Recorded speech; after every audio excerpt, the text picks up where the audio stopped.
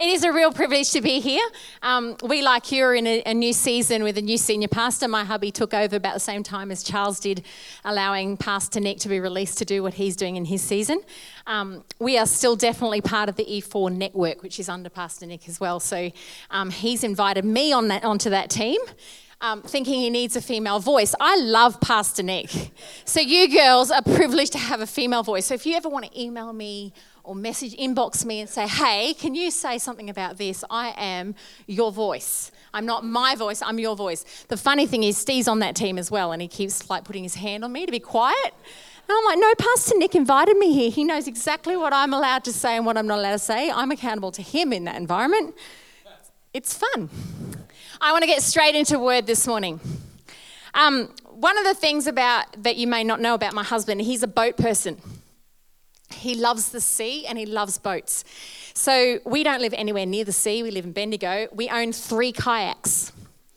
We don't own 4, and there's 4 people in our home. That's because I'm not a boat person. I've never been a boat person. So Steve grew up going to the seaside every summer and spending most of it out on the water fishing with his dad. So even now, if we go and visit his parents, they'll spend several days from 4 o'clock in the morning till really late at night out on the sea. And I'm like, I couldn't think of anything worse. I'm not a sea person. I'm not a boat person. I'm not a storm person. But I do come from a family of boat people. So my granddad was in the Navy.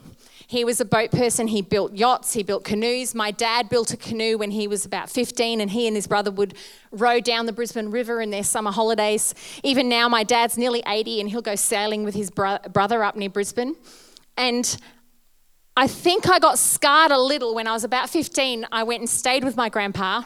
He had a holiday house at a place called Redcliffe in Queensland, and he'd built a little canoe that he kept in the back shed. So he thought it'd be a good idea to take my sister and I and teach us how to be boat people.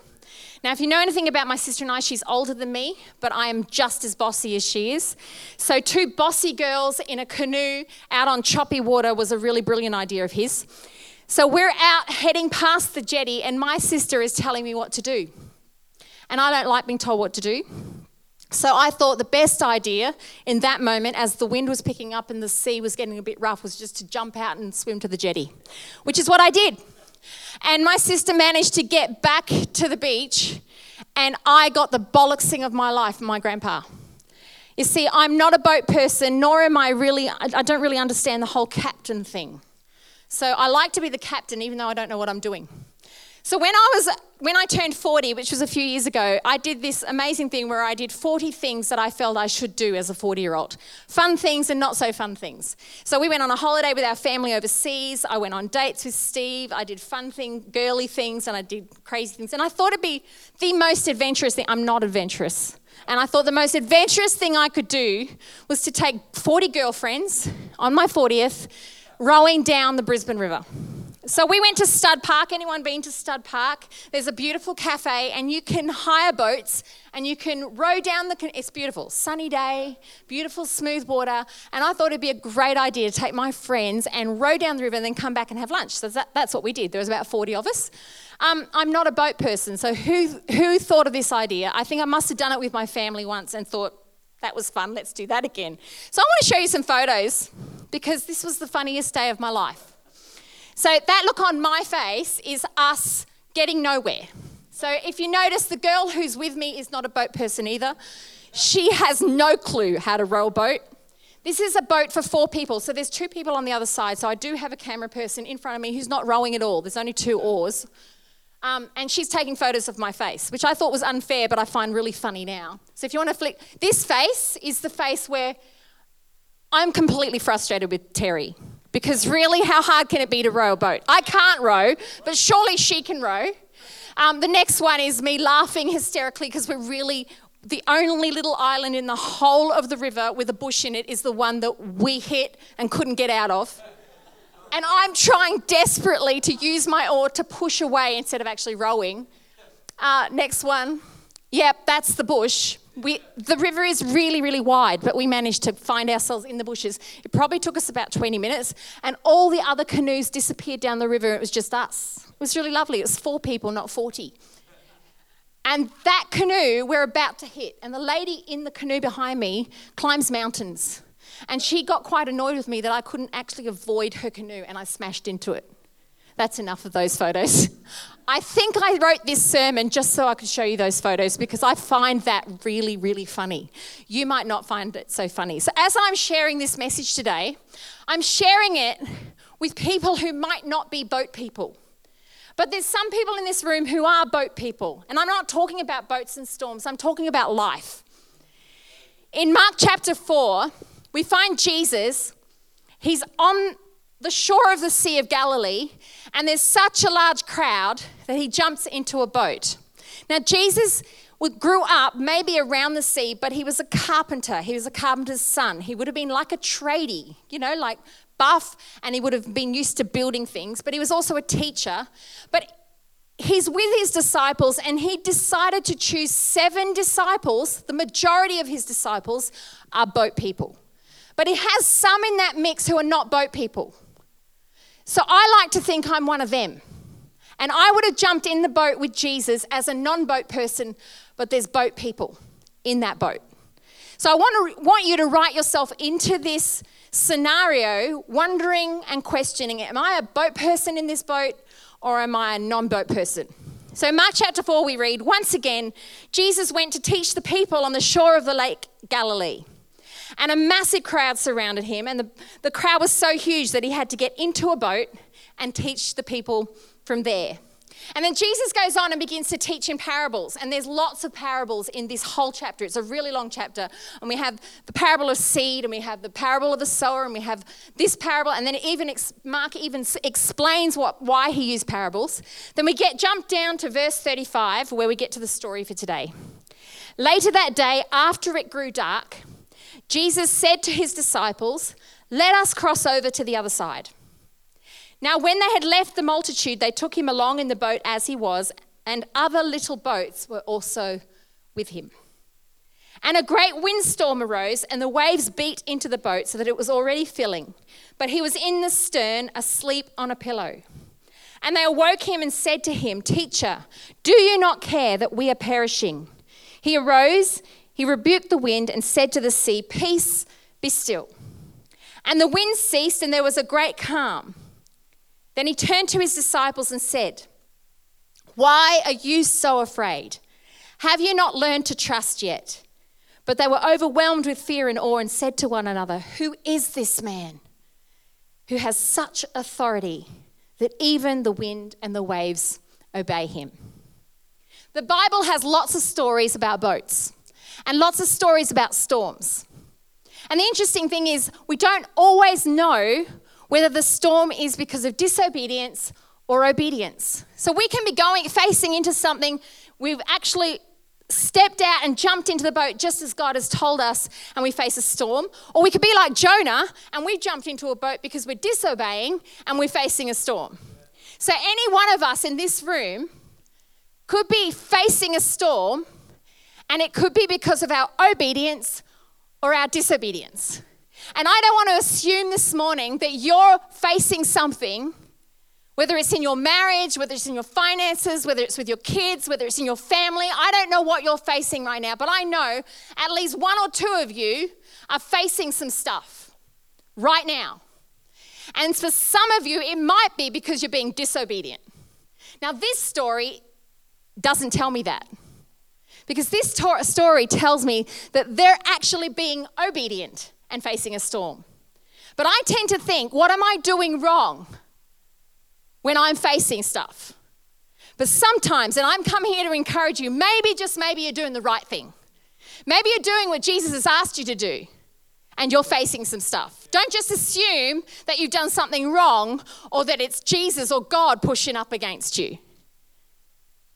Mark chapter 4, verse 35-36 says, later that day, after it grew dark, Jesus said to the disciples, most of which were fishermen, "Let us cross over to the other side of the lake." So they do what they're told. They get into the boat. And me, being a non-boat person, I'm very confident because in that boat with me are lots of boat people. These boat people know how to navigate these waters. They are familiar with these waters. and they know how to navigate through the dark. And don't you love having people who know how to navigate through the dark and know how to deal with storms, know how to deal with the waters? They're familiar. I don't have to be. I can be completely a novice and still obey Jesus, especially if there's fishermen in the boat. So they get in the boat and they're sailing through. It's in beautiful, clear skies, the breeze in their hair. Isn't that what walking with Jesus is like? It feels like we've stepped out to obey God. This call, he said, was do what I say, and you say yes. And then the wind begins to pick up. It's all good. We've got fishermen in the boat. And the storm begins to brew. It's all good. We've got fishermen in the boat. What do you want me to do? I'll help. All hands on deck. Let's go. And the one thing I notice about this storm, this particular storm, there's more to it than just a storm. What's on the other side? In chapter 5, because I've read a little bit further on, you haven't, I'll give you a little bit of insight. In chapter 5, because we know they get through this storm and they do get to the other side, because that's what Jesus says, he's going to, let's go to the other side. I can promise you, if Jesus said, let's go, you're going to reach the other side. No reason to jump out of the boat and swim to the jetty. Stay in the boat, get to the other side. When they get to the other side, there's a man on the other side called Legion. He has 1,000 demons. And Jesus has an agenda for why he wants to cross over. Now, we have privy to that information, but the disciples didn't. And how often do we want to know all the information? We want to know what's on the other side before we say, yeah, we're going to cross over. But this morning, I want to encourage you. It doesn't really matter what's on the other side. I can promise you someone's freedom is on the other side of you obeying Jesus. So on the other side is Legion. So I tend to think that this storm has got nothing to do with the natural elements. I definitely believe it's opposition from the enemy. If there's 1,000 demons on the other side, don't you think the enemy does not want that man free? And so he begins to cause a problem and a trouble with the waters and with creation, forgetting that Jesus is not just a carpenter. He's not just a teacher. Jesus, who is this man in the boat with them? So on the other side of their obedience, on the other side of the resistance that they begin to feel, on the other side of this spiritual storm coming against them, Jesus has an agenda. And that's the same for you when it's a spiritual resistance, when the enemy's putting up opposition to you crossing over. Just remember, there's something on the other side of you pushing through and getting to the other side. And the enemy doesn't want you to cross over. And he's going to throw everything he can at you. And if you don't see it spiritually and you only see it in the natural, you're only going to deal with it in the natural. And that's exactly what the disciples did. They began to row like good fishermen should. And they began to do what they knew they needed to do. And they began to be good fishermen. But somehow I don't think doing things in the natural is going to be enough for you. I always want to have an expert fisherman in my boat. In my marriage, when the storms begin to brew, I want to have some expert fisherman in my boat. I want to go find the best marriage counselor, and I want to go find the expert person who has the best marriage. But I can promise you, when the spiritual opposition is coming, it's not going to be enough. When finances are going all crazy in my family life, I know what it's like to feel the opposition of the enemy. And in the natural, I should go and see a financial advisor. But it's not going to be enough when there's a spiritual force coming against you. You might be in business and you step out in a venture that God has asked you to do. And I can promise you, if God has asked you to cross over in your spiritual adventure and you've jumped in that boat, I can promise you, all hell will break loose. And every form of opposition will come against you because the enemy does not want you to be successful. And if you try and deal with it in the natural, it's not going to be enough. You can tick all the boxes and do all your forms and get all the business acumen you like. But the enemy doesn't care about any of that. He wants you to feel like you're going to perish, you're going to die, you're going to go under, get out of this boat. But Jesus said, get in that boat.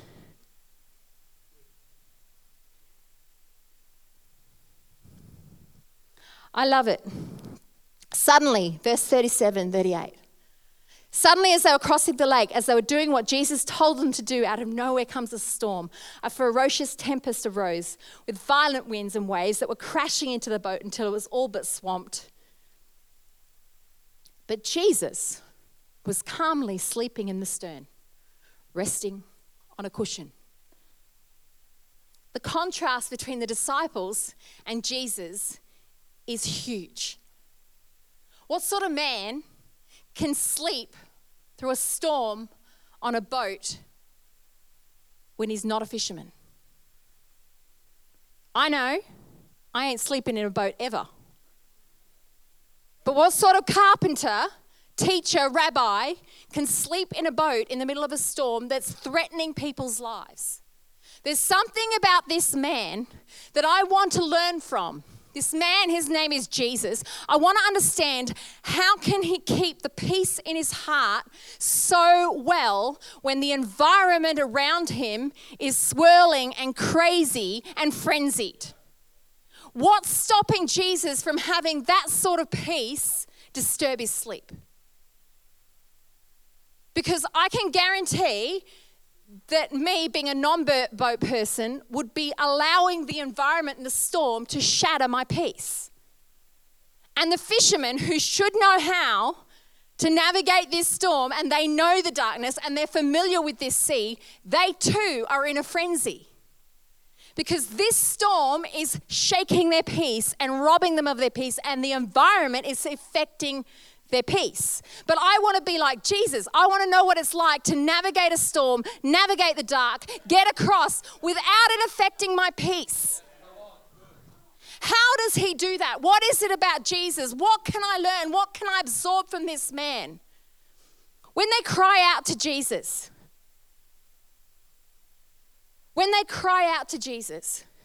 there's a pause before that. So we read the story in like 30 seconds flat.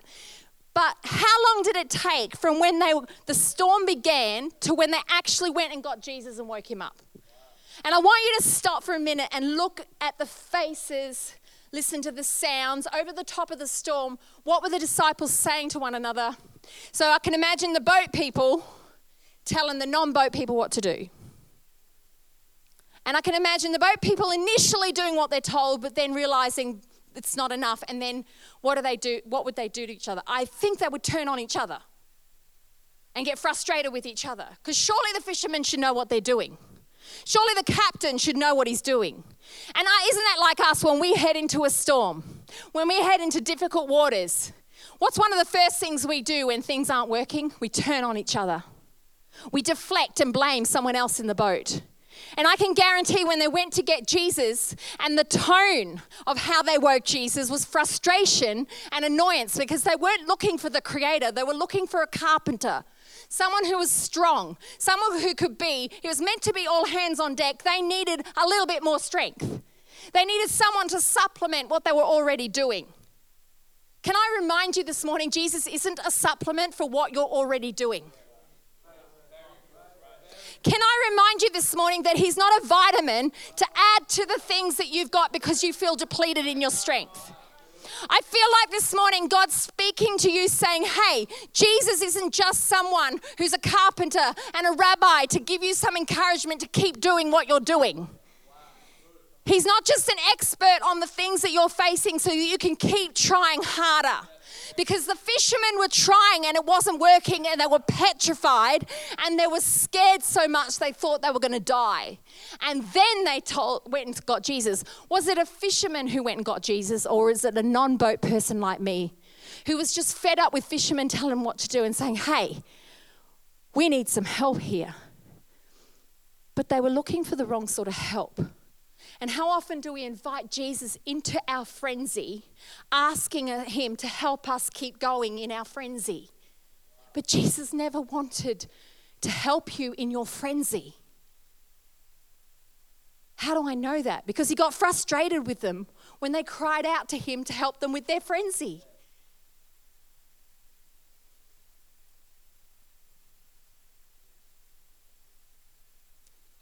When they woke Jesus, it wasn't the wind that woke him. The arguing of the disciples didn't wake him. Ever noticed when you're having like a conflict with someone, Jesus seems really absent and asleep because that doesn't wake him up. The water splashing over the boat didn't wake him. The cry of his disciples, he woke up. Jesus doesn't wake up to the natural noise. He wakes up when we cry out to him. He moves when he hears our voice. He moves when he hears your cry. Right now, whatever you're facing, stop trying harder and just cry out to him. It's a beautiful picture of prayer. You cry out, he answers. But he doesn't just answer the way you want him to. Oh, I wish he would. He knows better. He's not just a carpenter and a teacher. He doesn't even give them instructions on how to row better. He doesn't give them instructions on how to cross over in the dark. He does something else, something supernatural.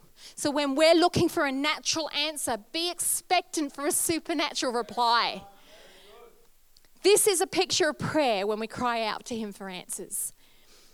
Their response is exactly how I feel when Jesus seems to be sleeping through my storms. Their response is, "Teacher, don't you even care that we're all about to die?" I find this comical. I know you don't, but I do. How quickly we jump to conclusions about who God is when he doesn't do what we want. I like to call it, it's a psychological term, it's called a confabulation. It's a fabrication that we jump to conclusions about that we believe to be as true that's a complete lie. They cried out to the teacher, "Don't you care?" If God cared, then why is Jesus sleeping? This sounds like me, I'm sorry. If God cared, then why am I going through this? Does that sound familiar? If God cared, then why is he going on for so long? If God cares, then why am I even facing a storm? Because the enemy doesn't want you to get there. If God told me to do this, then why am I facing such chaos and crisis? If God cares, then why would he allow me to be in this boat, in this storm, at this time? When God's not applauding our efforts to deal with our storm, then he mustn't care. When my peace gets rattled, God mustn't care. At least he's asleep anyway. Just because he doesn't join us in our striving, and just because he doesn't engage in our emotions, just because he doesn't let the storm disturb his peace, doesn't mean he doesn't care. I'm speaking truth into the lies you're believing this morning. We are like the disciples. We like to make up stories about who God is when we're facing difficult circumstances. Of course he cares. He cares that it took him so long to cry out to him. He cares that they don't realize who he really is yet. That he's not just a carpenter and he's not just a teacher. He cares that they're driven by fear and experience instead of faith. He cares that when we try and deal with spiritual storms in natural ways, he cares that we get intimidated by opposition and resistance and crisis. He cares that we shrink back, jump out, or say, "No, I can't do it anymore." He cares that we think a storm is going to stop him from fulfilling his mission. He cares that we don't wake him up earlier. He cares that we don't feel his peace even though he's with us. Have you been questioning whether God cares?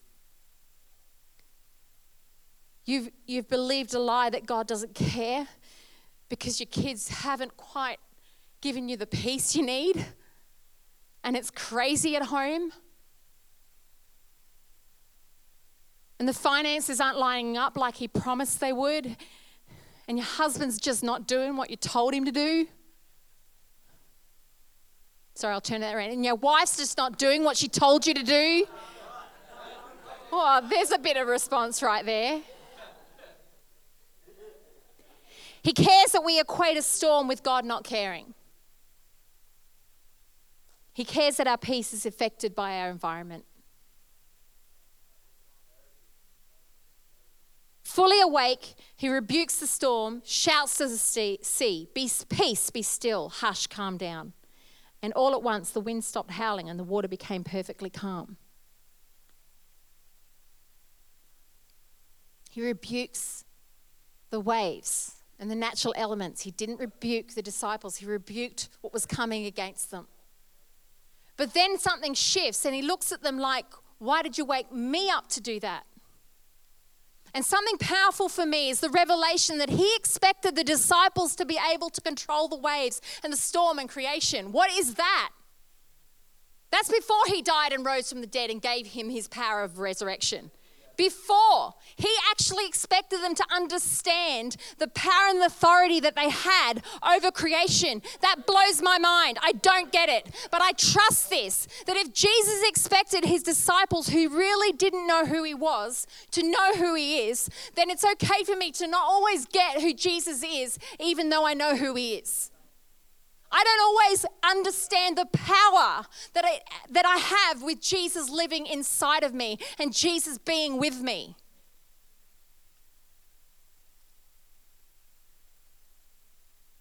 Then he turned to the disciples and said to them, why are you so afraid? I feel like Jesus wants to say to you today, why are you still afraid? Why are you still afraid? Why are you still responding in fear? He expects us to respond in faith. I'm no expert boatsman and I'm no expert fisherman and neither am I an expert person in faith, but I want to be. I want to be able to respond to my environment in faith and not fear, but we habitually go for our default position, which is fear. Over and over and over and over and over in the Bible, it says, do not be afraid, do not be afraid, do not be afraid, do not be afraid. Because we respond and deflect and blame out of fear. We cry out to Jesus in fear and not in faith. But I want to be someone who responds to everything that comes against me in faith. And that's what Jesus taught them to do.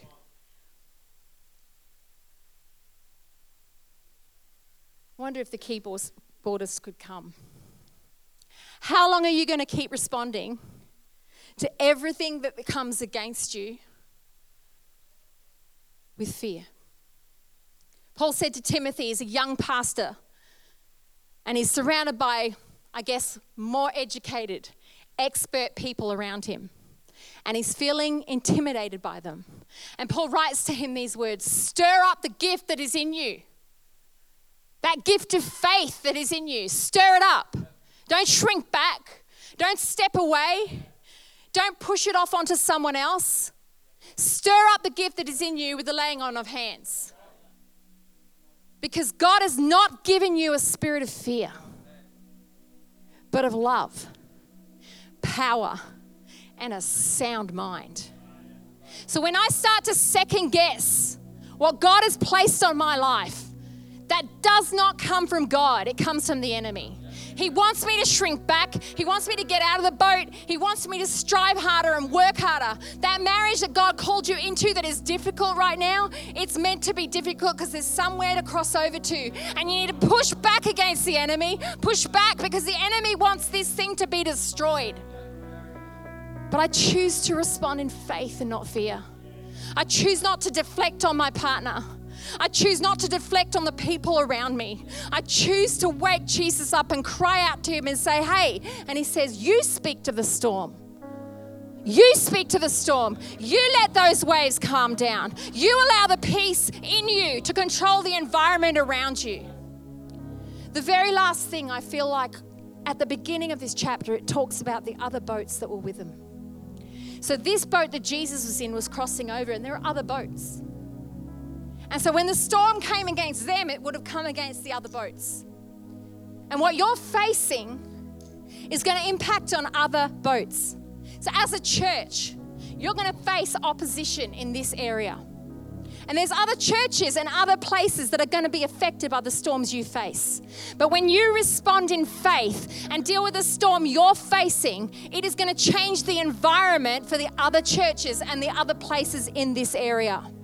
I have no doubt that when you learn to respond in faith as a church, you're able to affect the environment. Watch the statistics come down in this area when this church responds in faith and not from fear. I love that Box Hill is joining as a campus. And whatever happens with this church will have a flow-on effect on Box Hill. The culture of faith in this house has to have an effect on that church and help it grow. Because there's people on the other side of these waters that need to be set free. And Legion became a revivalist. He wanted to follow Jesus and go with Jesus, and Jesus said, no, you stay here. There are towns and villages on this side of the water that need your freedom. So as you respond to the storms in your life, the flow-on effect is not just the boats in the water, but the men and women and children on the other side of the water.